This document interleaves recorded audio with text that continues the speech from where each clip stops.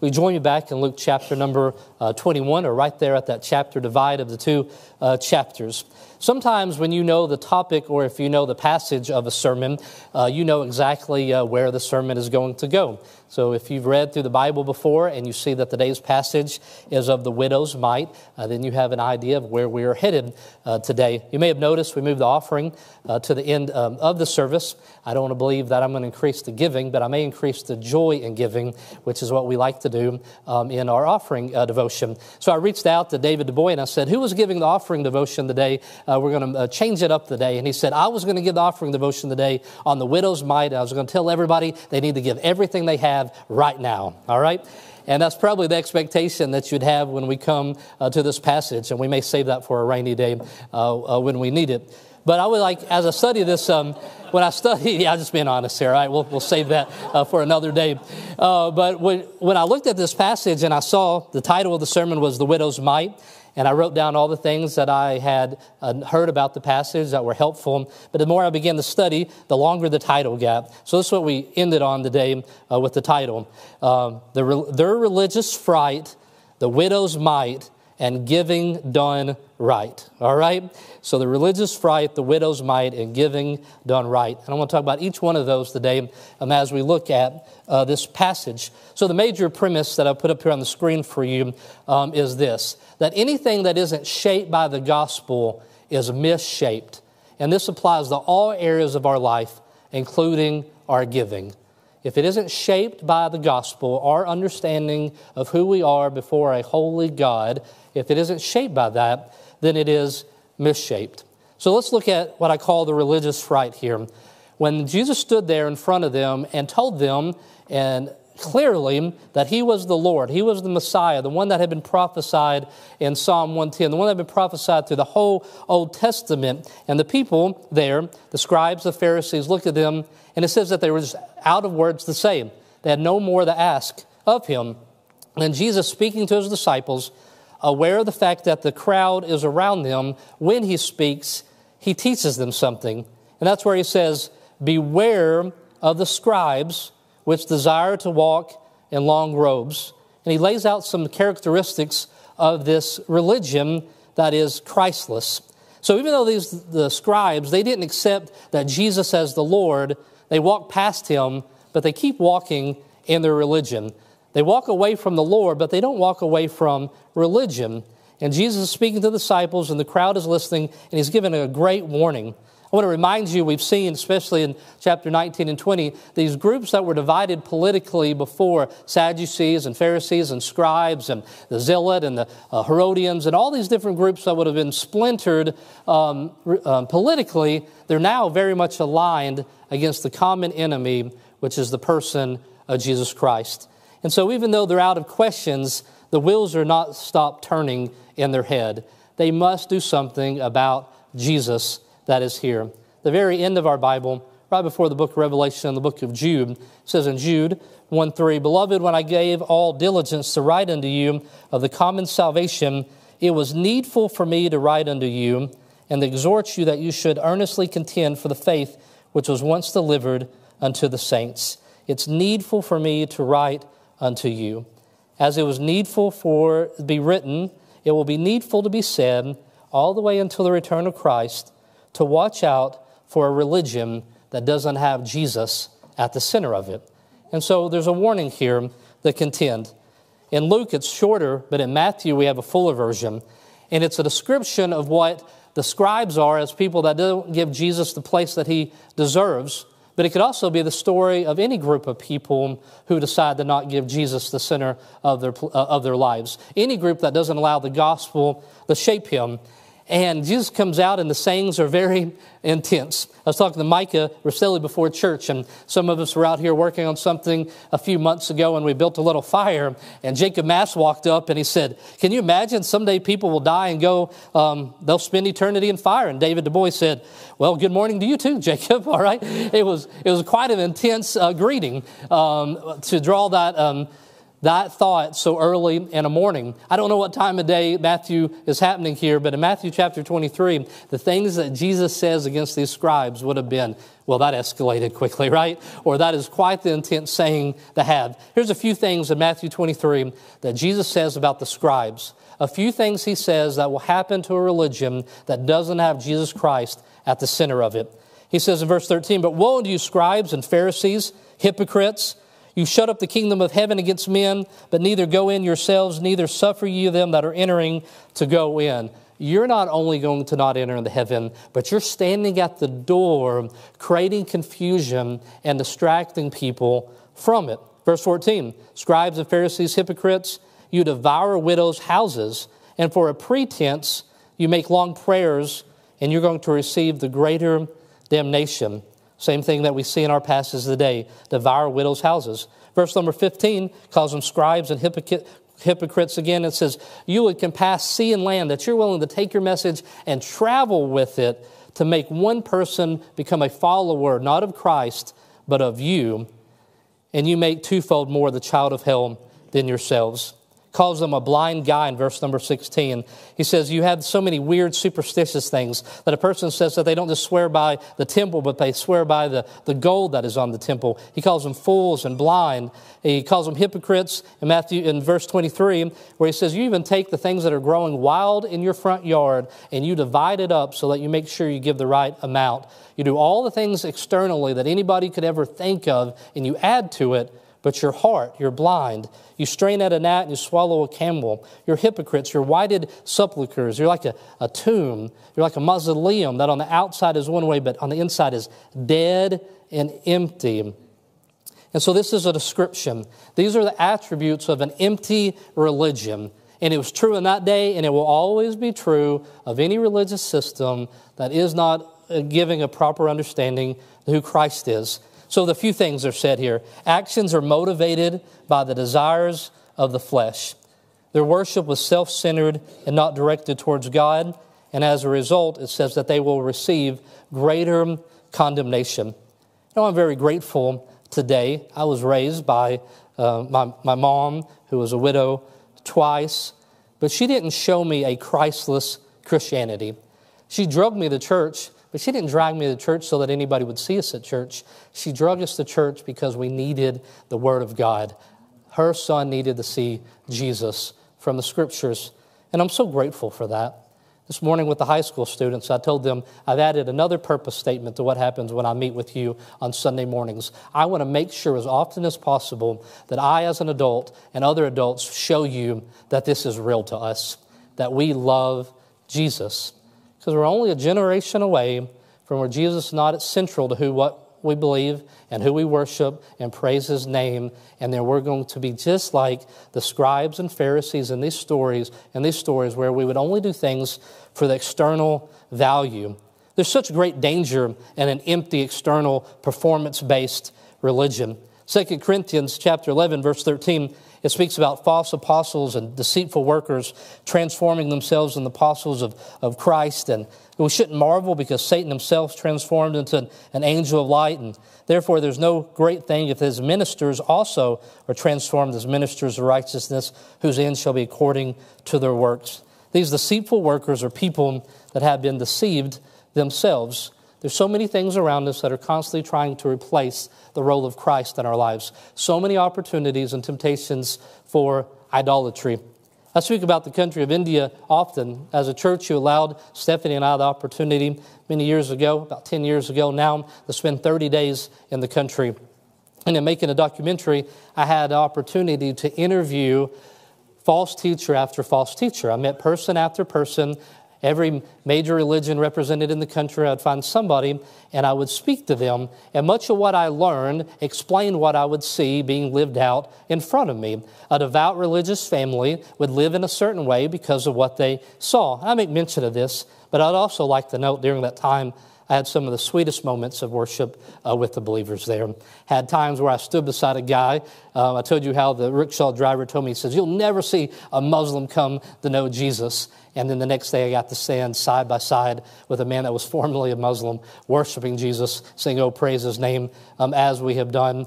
or to walk into a church with a friend who had been to only a couple of churches in his life, and they offered us a Bible when we walked in and helped us find what was over there, because there were people that love the Lord. And so I saw both. Saw wonderful opportunities to worship with believers, but I also learned things about false teaching that I'd never seen so blatantly. It's very much apparent here around us, but not as clearly. So I have a picture of a place that we went to. It's called the Lotus Temple. And in the Lotus Temple, there was 9 different entryways in it. And we recorded a time-lapse of this building. And we came in, you could come in from 9 different ways. And this isn't dedicated to one religion, but it's supposed to be dedicated to the fact that inside of all religion and inside of all of us, there's something that is true to be found about God, and that all of us are needed together. And when we went in that day, the room was not set up like this. There was no front place for a person to stand, but it was a round circle of chairs. And the people were commenting about how wonderful it was that there wasn't anybody who was speaking. There was nobody with authority speaking, but we were all equal in this round circle. Nobody had the ability to open the Bible and say, "Thus saith the Lord," there, that it would be found individually inside of us. You know, there's 2 lies that are equally damning. One is this: we allow the tradition of men to replace the commandments of God, and we let somebody misrepresent God to us. The Word of God should reveal God to us, not the Word of God plus the traditions of men. Secondly, which is more common where we live today, is allow the world to tell us that God does not speak from His Word, and all the answers of life are to be found within ourselves. In reading for this chapter and studying it, I found a quote, and at first reading of it, I thought, well, that doesn't seem right. And the more I thought about it, it became quite unsettling. A leader in Christian ministry teaching about how to present the people and how to teach, he said this: "Our sermons are not lessons that precisely define belief, so much as they are stories that welcome our hopes and ideas and participation. Let's have a conversation."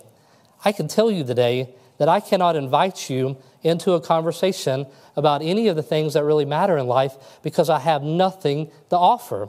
The best thing that we can do is to do the opposite of what he said, which is to give lessons from God's Word that precisely define our beliefs.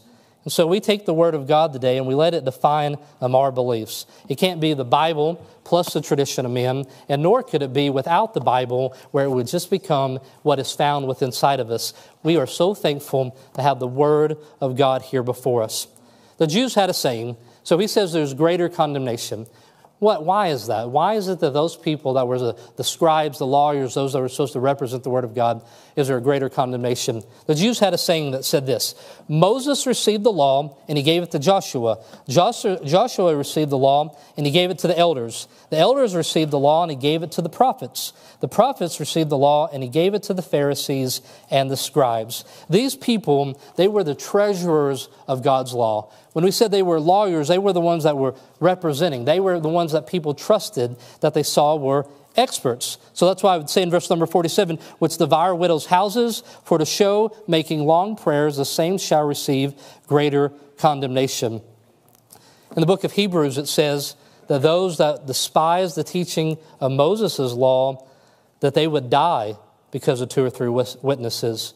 How much more a sore punishment to those that have trodden under the foot of the Son of God, have counted the blood of the covenant wherewith was sanctified an unholy thing. That's what these people were doing here. They were taking the revelation from Jesus Christ and teaching it as an unholy thing. And so an empty religion is always going to recreate hypocrites. Verse 46 of chapter 20, beware of the scribes which desire to walk in long robes. And as I list the description here for you, you're going to see people that wanted prestige. They wanted visibility. They wanted recognition. They wanted status. They wanted luxury, access, and privilege. They wanted all the things that religion had to offer, minus Jesus Christ as their Lord. So the first thing that was said was they made long roads. They, in the book of Matthew, so they made their phylacteries, which is just a fun word to say. And I'm so thankful today I got it right. As you know, anything with more than 2 syllables is quite a problem for me. And so they made with the phylacteries, enlarged the borders of their garments. Start in the book of Numbers. This is what always is going to happen with this group, is they're not creating something new, but they're always rebranding. They're always taking something in a direction it wasn't supposed to go. but they took something that was given there, and it was supposed to be a device that can remind them of the commands of the Lord, and they added to it, and they make them longer and longer. So you show up on the Sabbath, and one man has his garments that are long. The next one's got to come back next week. You're like, we got to do better. Did you see so-and-so? His robes are so long. The things running off of them are so long. I can't be outdone by that person. And that's what would happen. When I go to the chiropractor says to me, he says, you're so tight up here. You're just so stiff. It must be because of all those religious garments that you wear that's made you so stiff. And I said, man, I'm a Baptist. It's the casserole that's going to kill me, not the religious robe. And he just didn't understand, because that's what he imagined that was being laid on him. And so it still continues today, and I'm grateful to not have to participate in any of that. But there's long robes that were supposed to be all for show, that external. We're told that we're supposed to come and not think about what the other people were wearing. It's not even supposed to be part of our discussion, all right? They wanted the opposite. They wanted to make sure that everybody saw them. Then it says that they loved greetings. And what is it about greetings? Some of you in here know what my favorite greeting is. I doubt you'd be brave enough to say it, but let's see if you will. If I see you, what do I say? How about it? Good. You do know me, all right? I like to say, how about it, all right? Jason's visiting here from Kentucky. You can ask him if that's a Kentucky thing. It's probably not. It's just what I like to do. How about it, all right? And people don't know how to respond to that. These people like their greetings, but that's not what they're talking about, right? What they liked in their greeting was the references that they were given. They liked to be called rabbi, oh, exalted teacher, excellent, knowledgeable one. They liked it when they went through the market that people would get up from their seats and they would stand up and they would show respect and honor and reverence to them. They liked to be called Father because they wanted to be seen as the source of all their religious life. And Jesus teaches against that. They liked their long robes, they liked the titles given them, and then they liked the best seats that were available in the synagogue. Now, in our church, the best seat is the back seat, right? The Baptist church, the best seat is the back seat. That's not the seat of prominence, okay, in the story. They wanted the elevated seat. Could you imagine the day if we had some people, if you gave a certain amount, you get to sit over here during the service? I don't know that people would really like that, all right? You get to sit here up on stage. Maybe we could have a hot tub seating over here. We could have some box seating over here, chicken wings while you're watching the service. Treasurers, Andrew, think about this, all right? I think I might be onto something. But they wanted that elevated, that idea that everybody saw them. They weren't just coming to church to worship, but they wanted to be seen. So we got the long robes, we got the greetings, we have this place of seating, all external stuff. But then it says in verse number 47, they devour widows' houses. And you ask yourself, how could lawyers or scribes devour the estate of a widow?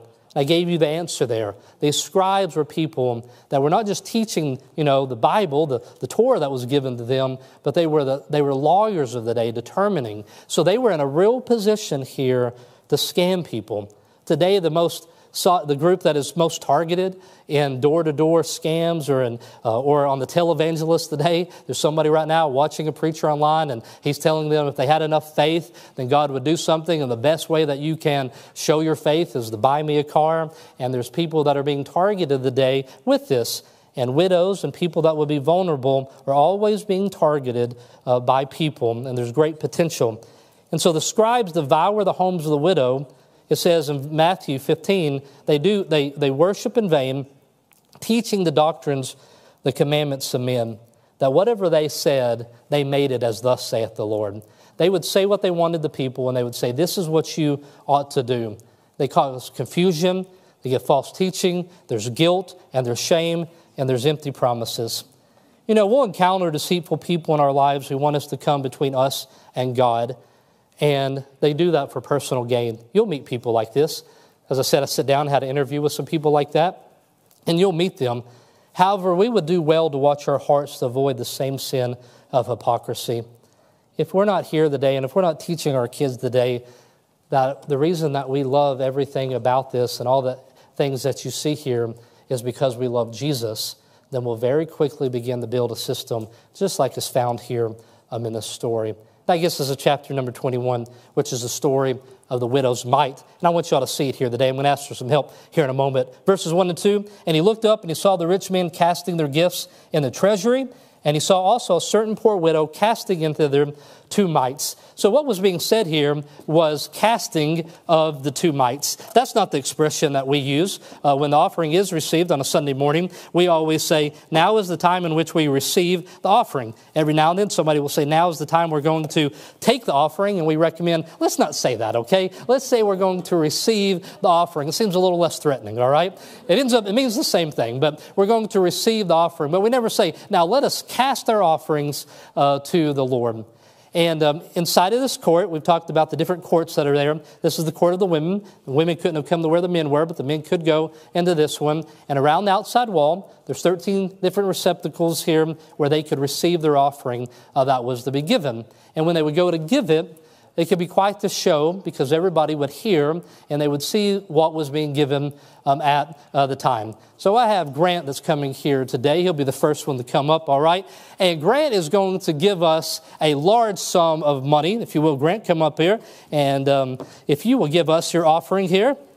And okay, didn't sound much like of anything, okay? And so we get Grant. He gives a large sum of money. And if you could just imagine the sounds that would come along. Don't leave Grant, okay? You can imagine the sounds that would come with giving this large sum of money.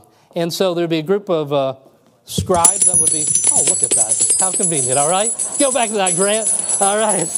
And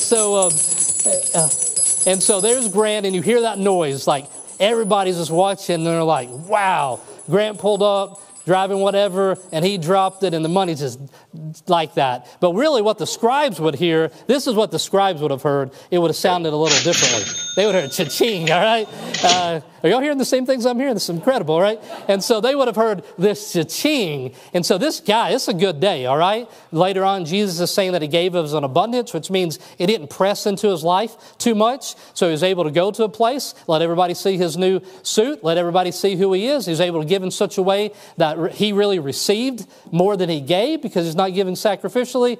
It was a good day for Grant. And he was seen as he wanted to be seen. And then now we need a widow here, okay? Grant, you can stand off to the side. If you want, you can judge the widow when she comes by. And I just really hope we get to hear. We're going to have to listen very closely here as the widow comes up and she will place in her offering. Oh, nice. All right. Did you hear that? So in comparison, you can stand over here by the rich man, if you will. And so you hear the 2 different offerings that are being given here. And so Jesus draws the attention of the disciples, and he saw when this widow goes to give her offering, and he draws their attention to what's going on. But the other people in the room are the scribes that are watching in on it. And what we got to be aware of here is we know the reason why the rich man gave what he was giving. We see that he gave out of his abundance. But this poor widow here, she is not only oppressed with poverty, but she has to live in this false system. She has to live being judged by these scribes that are watching. She has to be living in a system where people want to not take care of her, as we have 20-plus references in the Bible of caring for a widow. But she has people here that want to take away from her, who want to devour what she has. And so maybe they heard cha-ching when the rich man gave, but even though they didn't hear cha-ching when the widow gave, there were still 2 more mites that was given to them on that day. And so we can look at it here for a moment. You can be seated. Thank you both so much. You will get a Grammy or an Oscar or whatever you would like, all right, afterwards. I'll buy you Moe's, all right? That sounds better to a group of teenagers. And so let me just quickly here, and time is going so quickly today, let me give you some different understandings that I had coming into this passage about it. The first one is that Jesus states that the widow gave more because of her gift was a sacrifice out of her poverty. And that's said very clearly. For all these have of their abundance cast into the offering of God, but she of her poverty has cast in all the living that she had. Jesus said that she gave sacrificially. He saw that. That day, there's no reason for her, it doesn't say that she knew that the creator of the universe was watching that day as she gave. How incredible is that? She might have felt the judgment of other people, but on that day, the one who will give everything for her is watching as she gives everything. And so that's true here in the story. There's no doubt that Jesus says that what she gave was greater than the others because he wasn't listening to what was hitting at the bottom, but he was looking and he knew inside of the heart what was the ability to give and what was happening.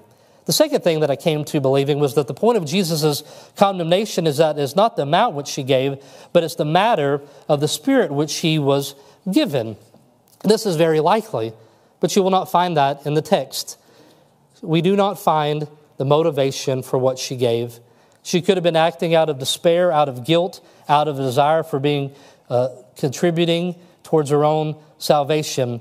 But what we do find here that was given, it appears that she came and God gives a comparison between two different groups of people, between the way that the man came up, or the men come up there in the story, and the way they gave, and then the contrast to this woman. So I believe, I have some understanding, but we don't know exactly what is in the heart of this woman.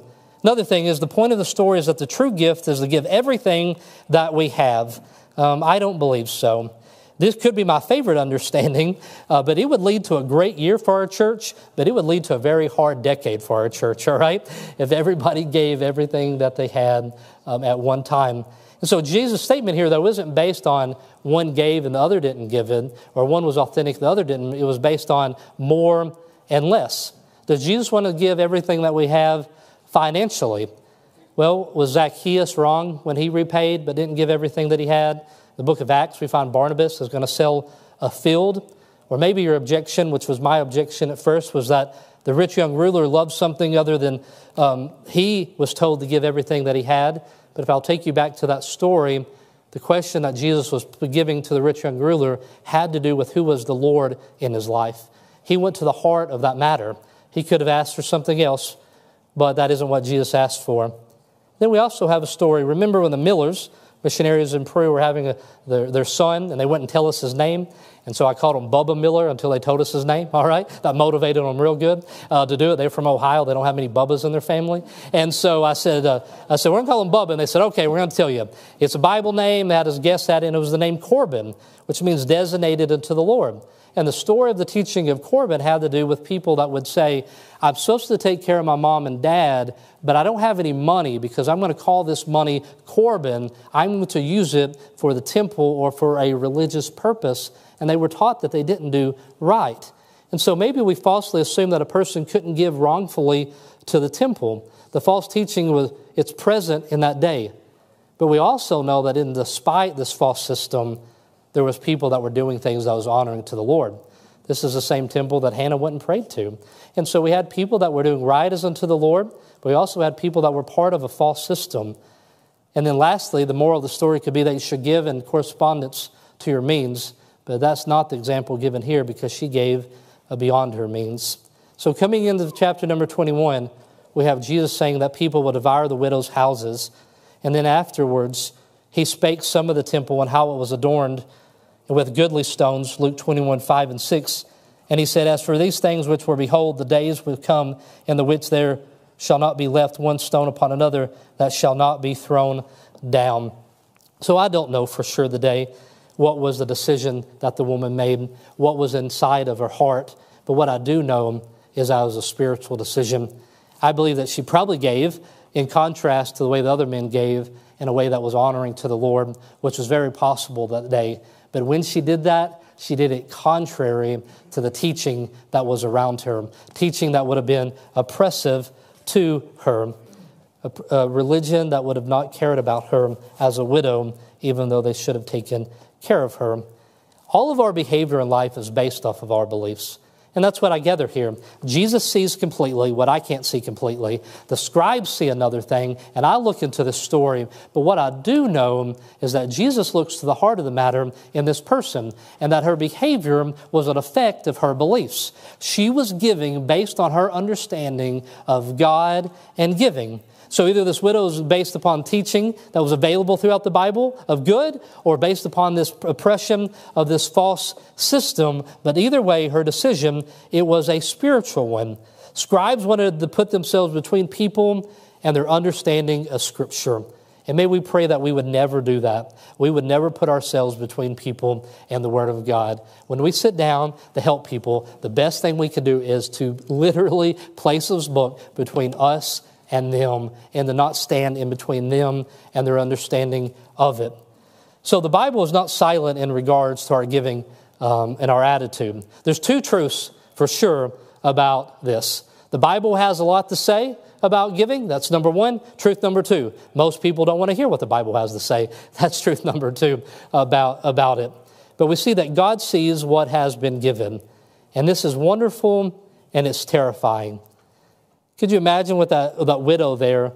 Jesus is watching in, the one who will give his all there. She saw that day. And he didn't see a small amount.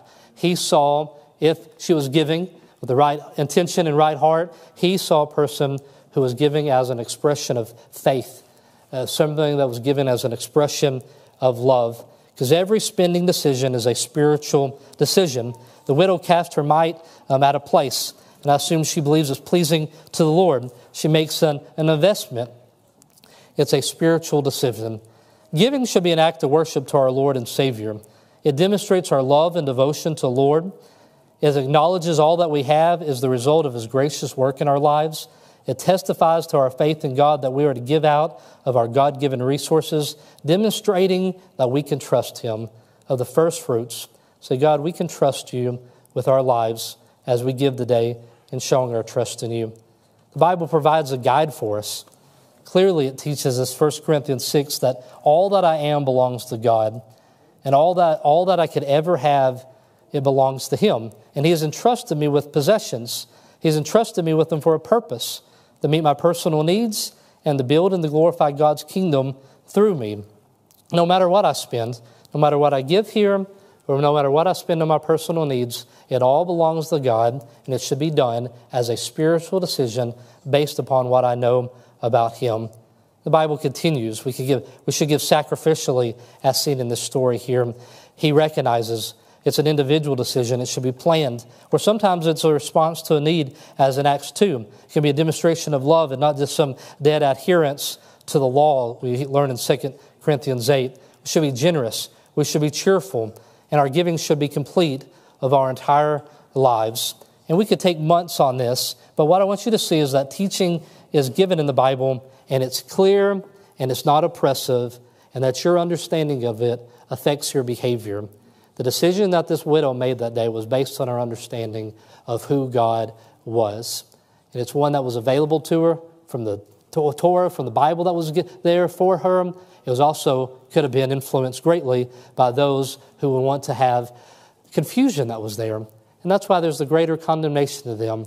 Those that should have been teaching the Word of God were using it as something for personal gain, that they were using religion for their own personal gain, which is the only option when you don't allow Jesus to have a central place in your life. It's the only option when you walk away from Him being Lord, but you still continue walking in religion.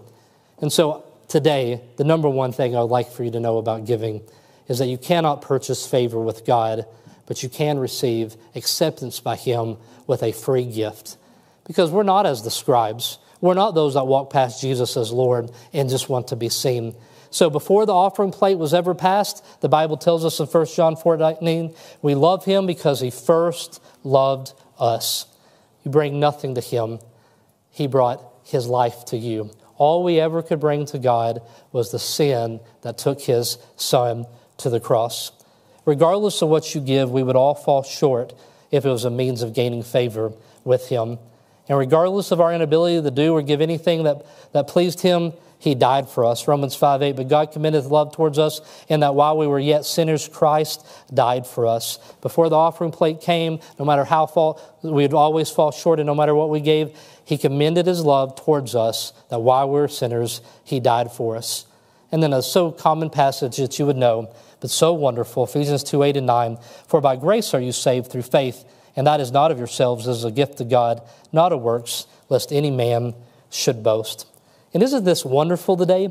Is that we can give today as worship to our God who will meet our needs in this life and the life to come.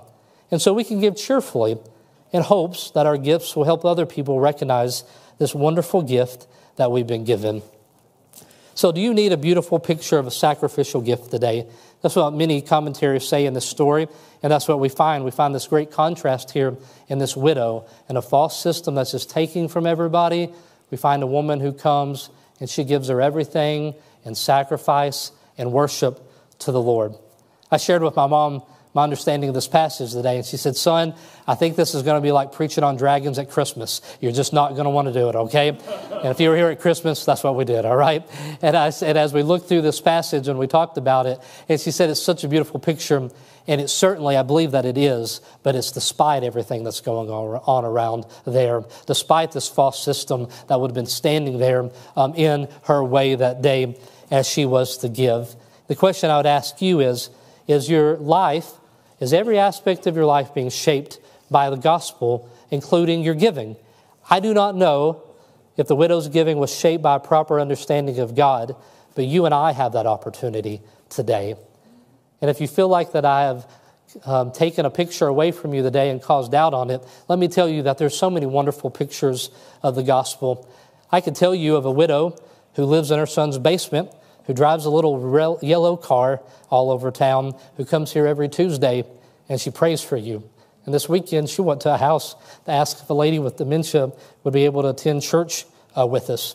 On Thursday night, I showed you a video of a college-age girl who was holding an orphan child in her arms in Nigeria as she was singing about Jesus. There's a beautiful picture of a life being shaped by the gospel.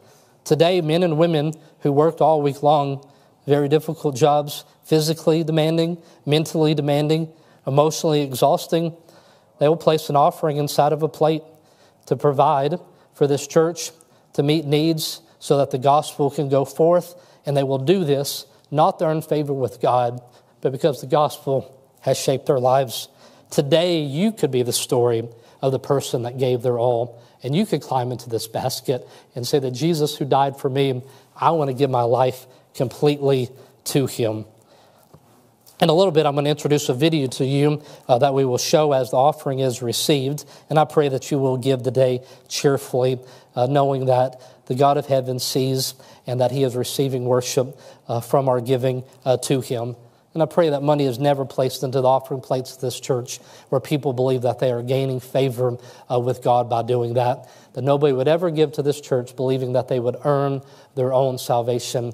And may no one ever stand here or any place that is called Vision Baptist Church and teach anything other than the fact that Jesus Christ paid it all for us, and to all to him we owe.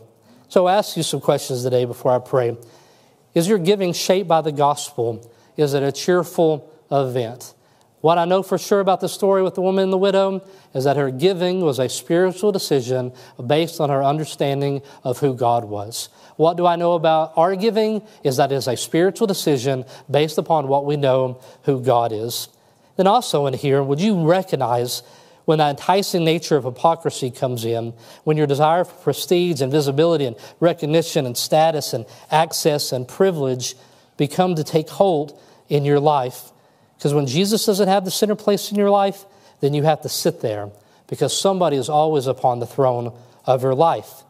We also see in this passage that there's a giving that can feel good. It's a giving that's being seen. It's a giving that will pacify our guilt. It's a giving from our abundance. But what Jesus sees and recognizes is something that was worship unto him, something that was sacrificial. And so I'd ask you today and here as a believer, if you would consider your motives today in giving, and would you do so today cheerfully? And let us be clear that you will never gain approval by God by giving, but you certainly can receive it today as a gift. Would you bow your heads with me? And we're going to pray here in a moment. And as your heads are bowed and eyes are closed and the piano will begin to play here in a moment, I'd like to ask you a question in here. It's not one that I ask every Sunday, but it's one that I would like to ask in here today. Would you raise your hand today? I'm going to ask you in a moment to raise your hand today and to testify that you know Jesus Christ, that you know that he died in your place and that your sin was paid for completely by him, and now you just live your life wanting it to be shaped by the gospel, expressing your love for him. Is that your joyful testimony today? Would you raise it high toward heaven with believers all across this room saying that this is what I want to say from my heart? Let me encourage you. As you're praying there, you can lower your hands now. But let me encourage you, believers, to let the Lord search your heart. Does the motive and the manner in which you give reflect your understanding of the gospel, or is it becoming empty? Is it becoming just a tradition of men? Is it for lesser reasons, ones that are not honoring the hymn? Believers, pray there. in your seat, or come to an altar and pray to the Lord, but speak to Him and let Him search your heart. If you're in here today, you could not raise your hand, or if in raising your hand you knew that that wasn't the truth, let me tell you about the gift of acceptance available for you today. See, in our story in Luke chapter number 21, Jesus is watching, but in a couple chapters, He will get up, He will go to a cross, and He is perfect and He is sinless, but He dies on the cross as someone who had sinned. But it wasn't His sin, it was the sin of you and I. And on that day, He takes the guilt and He takes the shame and He makes the payment for our sins. So the greatest gift you would ever receive was given by Jesus Christ. It cannot be earned, but it can be received, and that's called grace. It's the most wonderful thing in all of the world, and it's offered to you today. That's what we want to provide for you today. So let me encourage you. After the service today, find somebody at the Next Steps table. I want to be down front after the service. I'd love the opportunity to speak with you today. But the greatest gift that the world has ever received is available for us.